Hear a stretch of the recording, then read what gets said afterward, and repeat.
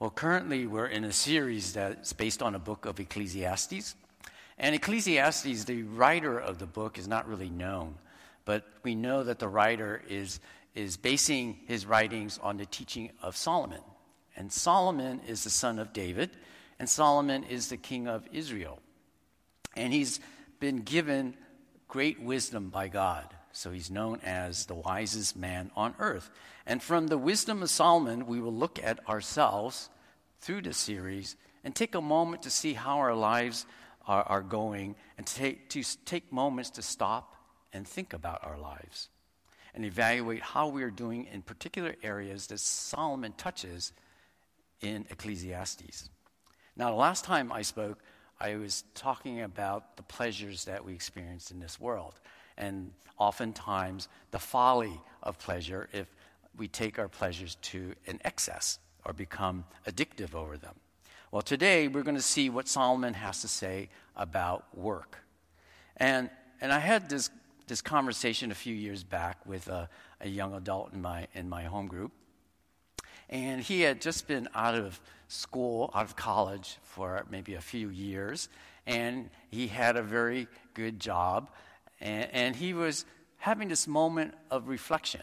And actually, in some ways, he was calling it his own midlife crisis. And apparently, midlife happens a lot earlier nowadays.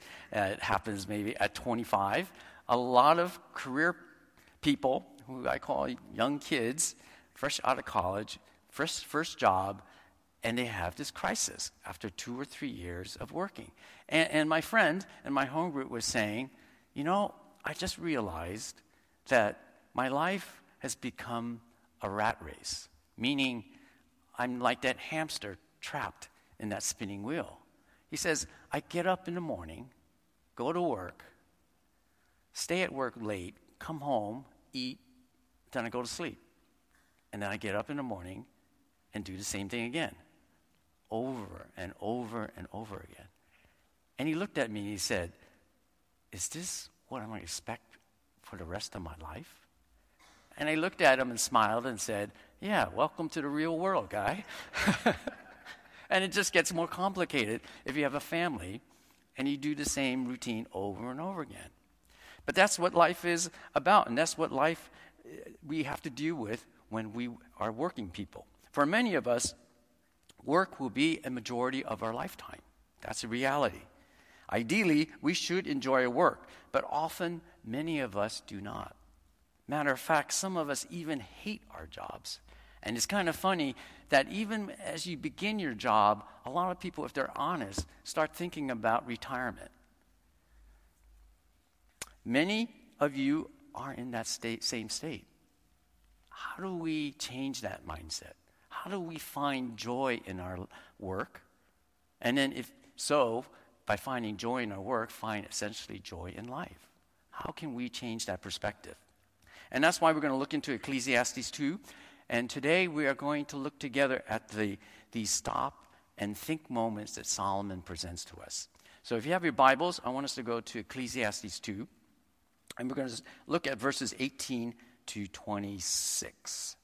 So beginning with verse 18, I read, I hated all my toil in which I toil under the sun, seeing that I must leave it to the man who will come after me. And who knows whether he will be wise or a fool? Yet he will be master of all for which I toil and use my wisdom under the sun. This also is vanity. So I turned about and gave my heart up to despair over all the toil of my labors under the sun. Because sometimes a person who has toiled with wisdom and knowledge and skill must leave everything to be enjoyed by someone who did not toil for it.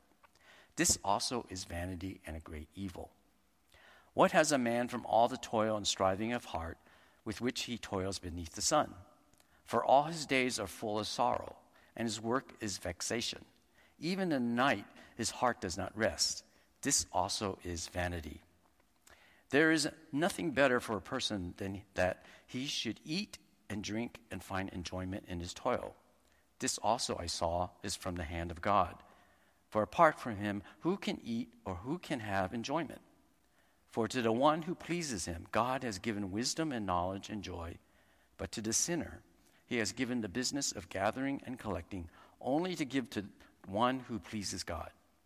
This also is vanity and a striving after wind. And that is the word of the Lord. So just to start off, originally, God did not intend work to be bad. Back in the Garden of Eden with Adam and Eve, in the story from Genesis, work was just normal. It was actually a good thing. It was paradise. Adam and Eve were meant to oversee the world and creation. They were to manage it on behalf of God. But unfortunately, sin entered into the world. Adam and Eve disobeyed God by eating the fruit from the forbidden tree, and God punished them after that. That they would now have to work hard, that work would be really difficult, actually very painful. God cursed the ground, that Adam would have to work with sweat and tears to get food from the ground. Before, God would just give him food, but now Adam would have to grow it himself and work hard to be able to do that. So essentially, because of that sin entering into the world, the disobedience by Adam and Eve, we today have to work hard. So work for us is not as easy as it was intended by God. For many of us today, we know that work is very practical and is very necessary. We need to work to be able to earn money to survive, right? The basic needs to be able to feed ourselves, clothe ourselves, house ourselves. And if you have a family, especially, you have responsibilities then to take care of your children, your spouse. We essentially earn money to take care of our children's education. We have to save for our own retirement. And for some of us, we have to also then maybe take care of our elderly parents. Among many things that we have to save for, that's what work is for. And that's a very practical thing. But that requires a lot of toil, a lot of blood, sweat, and tears going into our work. And of course, by working, we do, if we are blessed by circumstances, we are often rewarded fairly well for what we do. We get to enjoy certain pleasures in this world because of the work we do.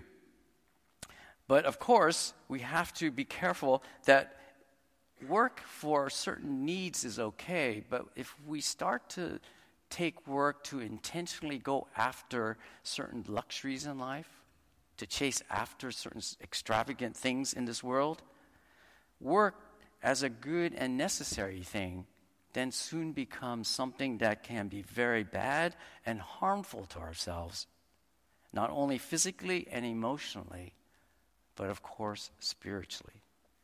Now, from Ecclesiastes 2, verses 18 through 26 that I just read, that passage, Solomon gives us 4 what I call stop and think moments. And the first one I see here is no matter how hard you work for earthly rewards, you can't take it with you when you die. I mean, that's a kind of common sense thing. All the toys that we gather in this life, we can't take it with us the moment we stop breathing. In this context, for Solomon, he says, I hated all my toil in which I toil under the sun, seeing that I must leave it to the man who will come after me. And who knows whether he will be wise or a fool? Yet he will be master of all of which I toiled and used my wisdom under the sun. This also is vanity. So I turned about and gave my heart up to despair over all the toil of my labors under the sun. Because sometimes a person who has toiled with wisdom and knowledge and skill must leave everything to be enjoyed by someone who did not toil for it. This also is vanity and a great evil. So this is kind of a really strong statement that Solomon is saying here. Verse 18, he says, I hate all my toil. He says, I hate my work. I hate life. And for what specific reason is he hating his work? He says, I work really hard, and I have to then end up giving it to somebody else. I mean, often that is a reality for many of us. And in this particular context, Solomon is talking about his own family. He's talking about his son, Rehoboam. And when Solomon is musing over this and writing and preaching about this to his community, he doesn't know the future, but he knows his son Rehoboam is not the brightest candle in the room. He's kind of a fool. And history will prove biblically that Rehoboam wastes all the inheritance that Solomon gives to him. He weakens the nation of Israel to such a state that the Egyptians come and capture the nation of Israel and take away all of the national treasures. So in some ways, Solomon was aware that his son was not going to be a very good king. And he was looking at this, that all the stuff that I have worked hard for is going to go to a fool who's going to waste it. Bringing it back to ourselves, a lot of us are in a certain life stage where we've been fortunately blessed in the past that we often have to write up these living trusts so that our assets are transferred to the next generation. And there are studies showing that currently there is going to be the most tremendous amount of wealth going to be transferred from this generation to the next that has not been seen in past centuries. And as anyone who's gone through a living trust, you can make all the rules and conditions as much as you can, but essentially it's not really under your control. Because once it's bequeathed away, your children or whoever is going to be the beneficiaries can do with whatever they want with what you have given them. And that's the reality of life. We work hard, get stuff, and it ends up being transferred to other people for their gain and whatever they do. One of the things as a pastor, I have the privilege of being able to walk alongside families who have lost a loved one. And I get to do memorial services. And when there's a death, especially a death in the family or any death in our circles, it often is a time where we reflect on our own lives. Our own mortality comes to the forefront. And we look at what really matters in life. And one of the things that we come to realize in my conversations with people who are nearing death, not too many people say, I wish I had spent more time at work. I wish I had made more money. When you're on a deathbed, often that is not the thing that's coming to mind. Oftentimes, the thing that we are thinking about more so is, I wish I had spent more time with people I cared about. I wish I hadn't worked so much time that I missed out on opportunities to be with my children. Jesus warns us about this in the parable of the rich fool, and we see this in Luke 12, verses 15 to 21. Jesus said to them, "Take care and be on your guard against all covetousness, for one's life does not consist in the abundance of his possessions." Clearly stated by Jesus, that our life is not measured by the abundance of our possessions. In verse 16, he says, he told them through a parable, saying, "The land of a rich man produced plentifully. And he thought to himself, what shall I do? For I have nowhere to store my crops. And he said, I will do this. I will tear down my barns and build larger ones, and there I will store all my grain and my goods."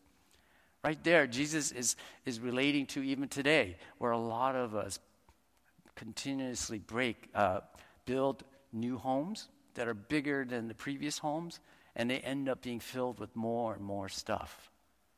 Just that habit of accumulating and hoarding. "And I say to my soul, soul, you have ample goods laid up for many years. Relax, drink, and be merry. But God said to this man, fool, this night your soul is required of you, and the things you have prepared, whose will they be? So is the one who lays up treasure for himself is not rich toward God."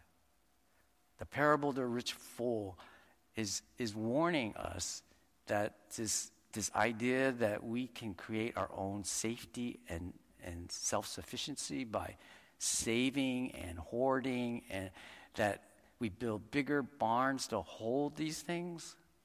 But who knows what the future may hold? You can just step across the street and get hit by a car, and that's it. And all that you had stored and desired to use of all your things you have collected will not be yours anymore. A couple of weeks, the last message, I shared something that was happening on the internet, a story that reappeared about this Singapore doctor who's a cosmetic surgeon. And he was in this video sharing his experience because he had experienced great success. He had been taught that happiness comes through success, and being successful means being rich, and being rich gives you all kinds of privileges and experiences of pleasure. But at the age of 39, he was diagnosed with lung cancer. And a year later, he passed away. And during that year where he was going through chemotherapy, he was going around speaking at medical schools and dental schools, and he was talking to future doctors. And he's telling them, don't get blinded by all the success. Don't go through life looking and chasing for more and more money. Because that, in the end of the day, doesn't mean anything. And in his particular case, the things that he realized that were most important in his life was relationships. People who really cared and really loved him. And that's what life is about. It's not the things that we have. It's about the relationships we have. Death is the great equalizer. No matter how rich you are, how smart you are, how beautiful, famous, how well-connected, everybody dies eventually. And that's what Solomon is telling us here to stop and think about. No matter how hard you work for earthly rewards, you can't take it with you when you die. So why do it? Why chase after these things? I have a personal experience of this when Terry, my wife, and I had an opportunity to travel in the Holy Land. And when we were in Jordan and Israel, we get to see a lot of ruins and a lot of ancient sites. And the curious thing about what our tour guide was telling us is that this enamor of historical sites and about ancient ruins or even artwork that we store in museums, these things can only happen through great generosity, meaning charitable foundations or very wealthy people can do this. Because he said most common people, actually a lot of nations, don't care about these things. There's a saying that one man's treasure is one man's trash is another man's treasure. That's a common saying. I flip it around. In the Middle East, they say one man's treasure is another man's trash. That when you go and see these ruins, they told us that when conquering nations come and see someone's palace, they just tear it down or they destroy it and they build on top of it. So that's what archaeologists often see is these amazing structures that were there at one time, they just get destroyed. Somebody thought they were really nice to have and to memorialize themselves, monuments. Conquering nations just come and just tear them down, or they get burned down or destroyed by nature. And people just don't care to rebuild it. They just build on top of it. And that's kind of the essence of what Solomon is saying here, is that why are we always trying to memorialize ourselves with certain monuments when other people don't care? Once you're gone, you have no control that these things will be destroyed. Jesus gives us a new way of thinking, and he says this in Matthew 6. Do not lay up for yourself treasures on earth where moth and rust destroy and where thieves break in and steal. But lay up for yourselves treasures in heaven where neither moth nor rust destroys and where thieves do not break in and steal. For where your treasure is, there your heart will be also. Jesus speaks about that, is that why do we build these monuments? on earth. They're going to just be rusted. They're going to be eaten by moths. I mean, that happens, right? A lot of times I do that same thing. I have a favorite food that I kind of hide from the rest of my family. But by the time I get to it, or I remember I hid it, it's spoiled. So it's better just to eat it all at one time and forget about it, right?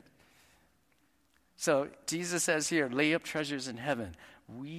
What does that mean? If we don't lay treasures on earth, he's implying we should be laying treasures in heaven. So here at CLC, we have been emphasizing a principle of living simply and giving generously. Very simple thought, but to live simply, to be able to then give generously. And this is a way that will be pleasing to God. Because if we are to work, and if to work for what purpose? The purpose is not to satisfy all of our cravings. But then what is work for if going after pleasures or excessive pleasures is damaging to us? Then what will be the true purpose of work? Well, we see this in the New Testament church in Acts 2, where all that people have is to be shared with others. That's one way our work is intended, is to be able to share with others who are in need. And that's what Ephesians 4, verse 28 says from the Apostle Paul. He teaches this, that the purpose of work, that a person should be doing honest work with his own hands so that he may have something to share with anyone in need. Right? That brings a noble purpose to work, not to satisfy myself. We do need our own needs to be taken care of, but there are a lot of things that are excessive and we don't really need. And that's why when Christine went to Vietnam and she sees all the needs there, those are kind of things that our abundance can be useful in supporting those overseas who do not have as much as we do. Not only working for stuff meaningless, work can also cause us to be anxious and stressed. And that's what Solomon says next. And this is the next stop and think moment. And we see this in verses 22 to 23. That stressing about work does no good. So here's again. Stressing about work does no good. Verse 22 says, "What has a man from all the toil and striving of heart with which he toils beneath the sun? For all his days are full of sorrow, and his work is a vexation. Even in the night his heart does not rest. This also is vanity." In those two verses, essentially, Solomon is saying that oftentimes our work, especially if you're working hard, causes us a lot of trouble. He uses the word, gives us sorrow, says his work is vexation, and he says his heart does not rest. That means he can't sleep at night. Vexation means annoyed, he's frustrated, and he's worried. Now, I know a lot of you out there, and I often hear that's your experience from your work. That a lot of you are stressed from the kind of demands that your jobs are asking you today. The work environment today is so different than years past. There was a time, and I'm old enough to know, that weekends were free for everybody. Nobody worked Saturdays or Sundays. And by Friday, you could leave work at the office. It was strictly Monday through Friday. That was the case years back. But that's not the case today. Today, work schedules have changed where boundaries of space and time have been distorted and abused. There was a time when everyone had weekends that were free. And when you left the office, the work does not follow you home. But today, because of what we call advancement in technology, with email, cell phones, video chats, those lines of the workplace have been distorted. And now companies have an expectation that employees should be accessible 24/7. And that kind of pace, that kind of expectation is going to kill us. One of my friends here in the church found himself in a very toxic work situation where work was demanding literally 7 days a week. And to not put in anything less than that would not be tolerable. It was a fireable kind of offense. And under those conditions, he was beginning not to be able to eat. He was losing weight. He was being stressed to the point that his blood pressure was rising, and he knew his health was not good. He couldn't sleep because he was so stressed out. And to get out of that situation, what was he going to do? Quit? He had bills to pay, a mortgage, family to support. And to transfer to or find a new job at his age is not an easy thing to do in a competitive world where companies are looking for younger, cheaper labor. But he knew he was going to die. He was dying. And this is the thing that Jesus tells us. Don't worry, be happy, because God has you covered. In Matthew 6, verses 31, 34, Jesus tells this to us. Therefore, do not be anxious, saying, what shall we eat? What shall we drink? Or what shall we wear? For the Gentiles seek after all these things, and your heavenly Father knows that you need them all.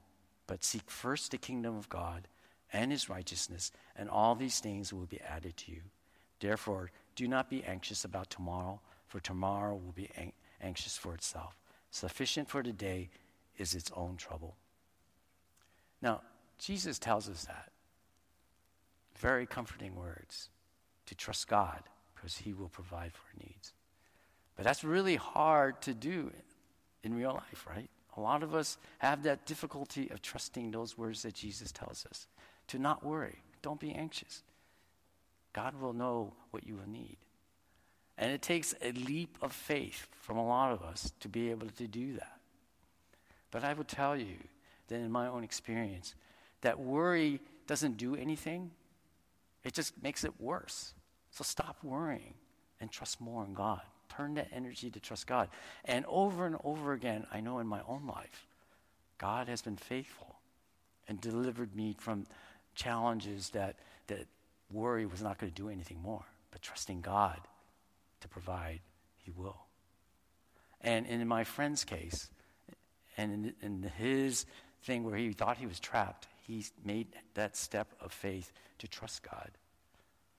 And one was that he refused to work on Sundays so that he would at least have a Sabbath to come and worship God. I mean, that is always the case, that the world wants us to deny the Sabbath, the day of rest, the day that we have set aside for the Lord. And nations, even in the Bible, Israel backtracked on their faith when they denied the Sabbath. And God continually over and over again reminded his people to take that day off. And essentially that was the day that we honor God, but also trust that he would provide. And so when we do that, God will come through. And for my friend, he did find another job, and he is now in a better place.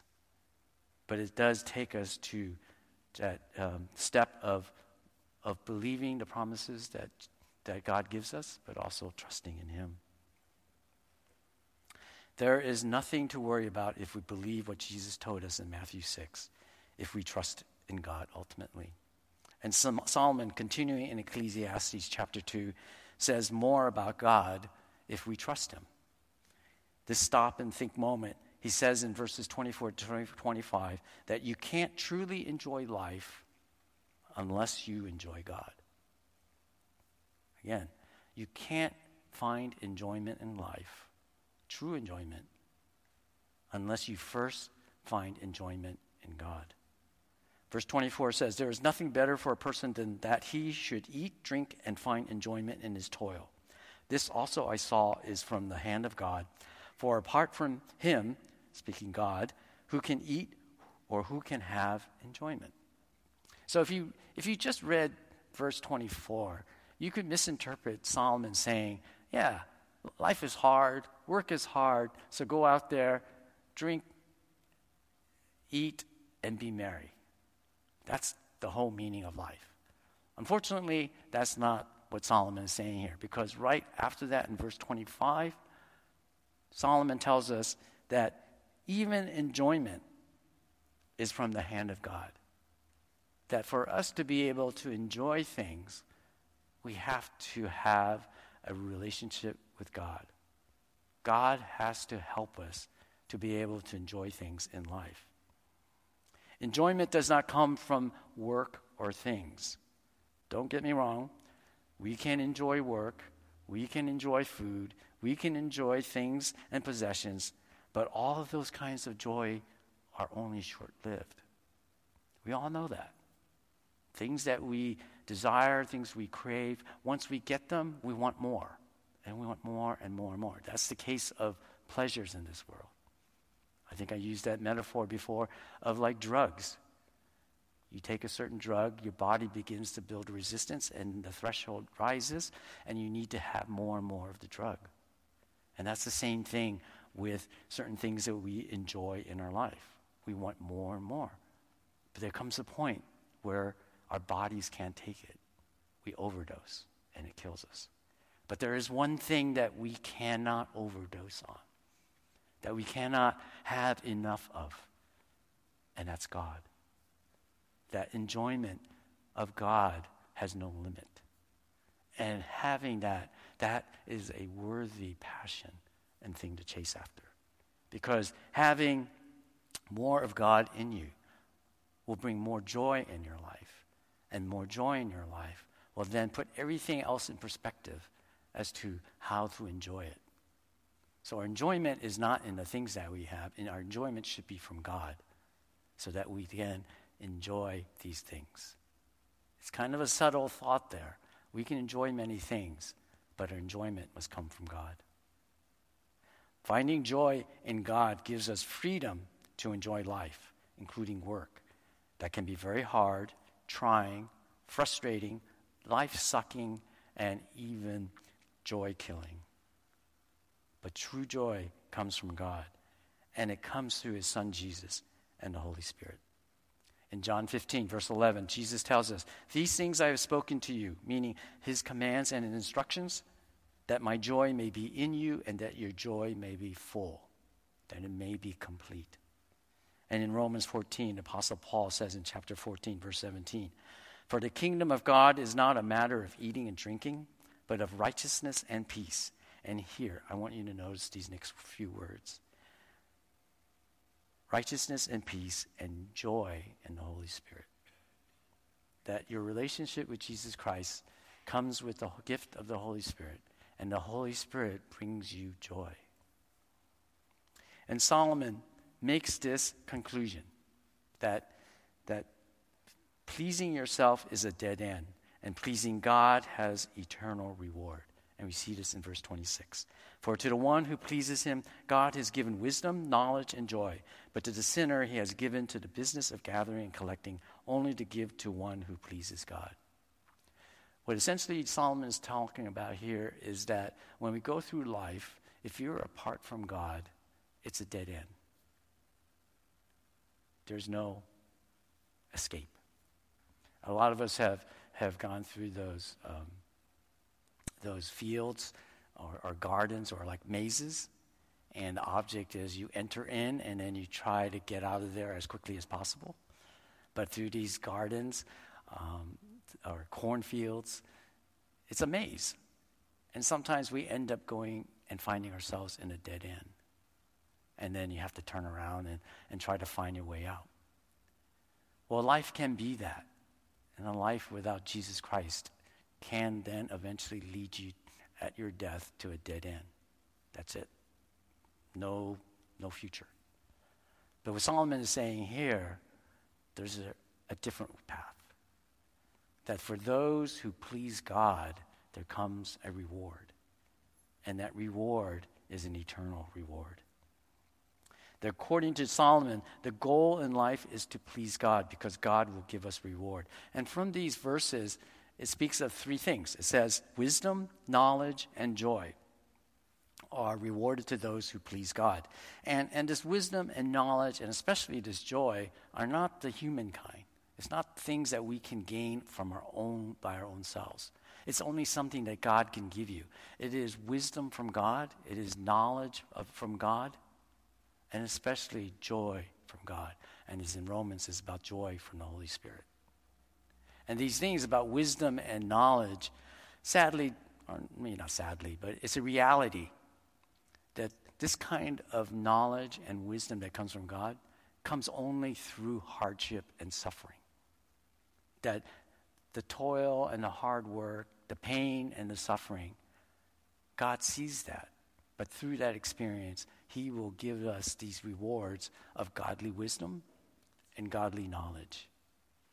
And this joy to escape all this suffering that comes through the Holy Spirit. And we understand what joy is, right? Joy can happen even in the midst of suffering or difficulties. It brings peace and comfort during a time where we're struggling. It's kind of an oxymoron, but that's what joy is.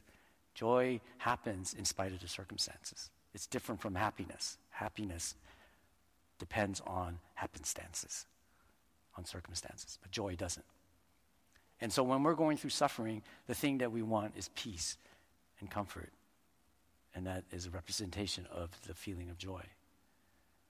But we have to remind ourselves too that for those who follow Jesus, those who embrace and abide with God, that joy may not come fully here on earth. Joy may only come in the next life. And that's the reward. That our time here on earth is really only a very small blip in eternity. But unfortunately, in our own scheme of things, we think our life here is the big deal. And we spend a lot of time worrying, thinking about stuff here, and we forget that God gives us a promise of a future with him in heaven that is in eternity. And if you don't please God, there is a warning here by Solomon.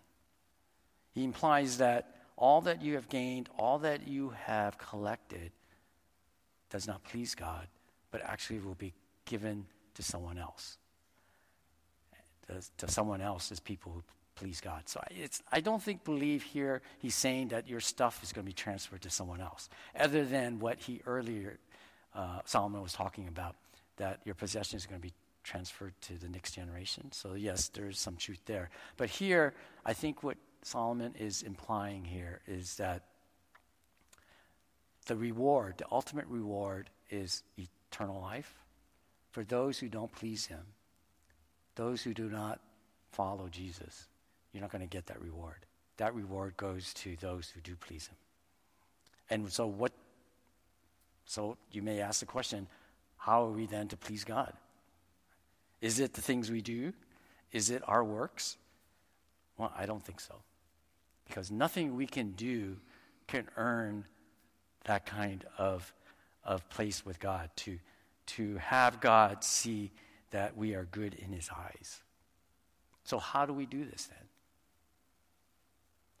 Well, we can only do this through God's Son, Jesus, who went to the cross so that he can accomplish this feat of making us look good in the eyes of God. And we only can do that through Jesus.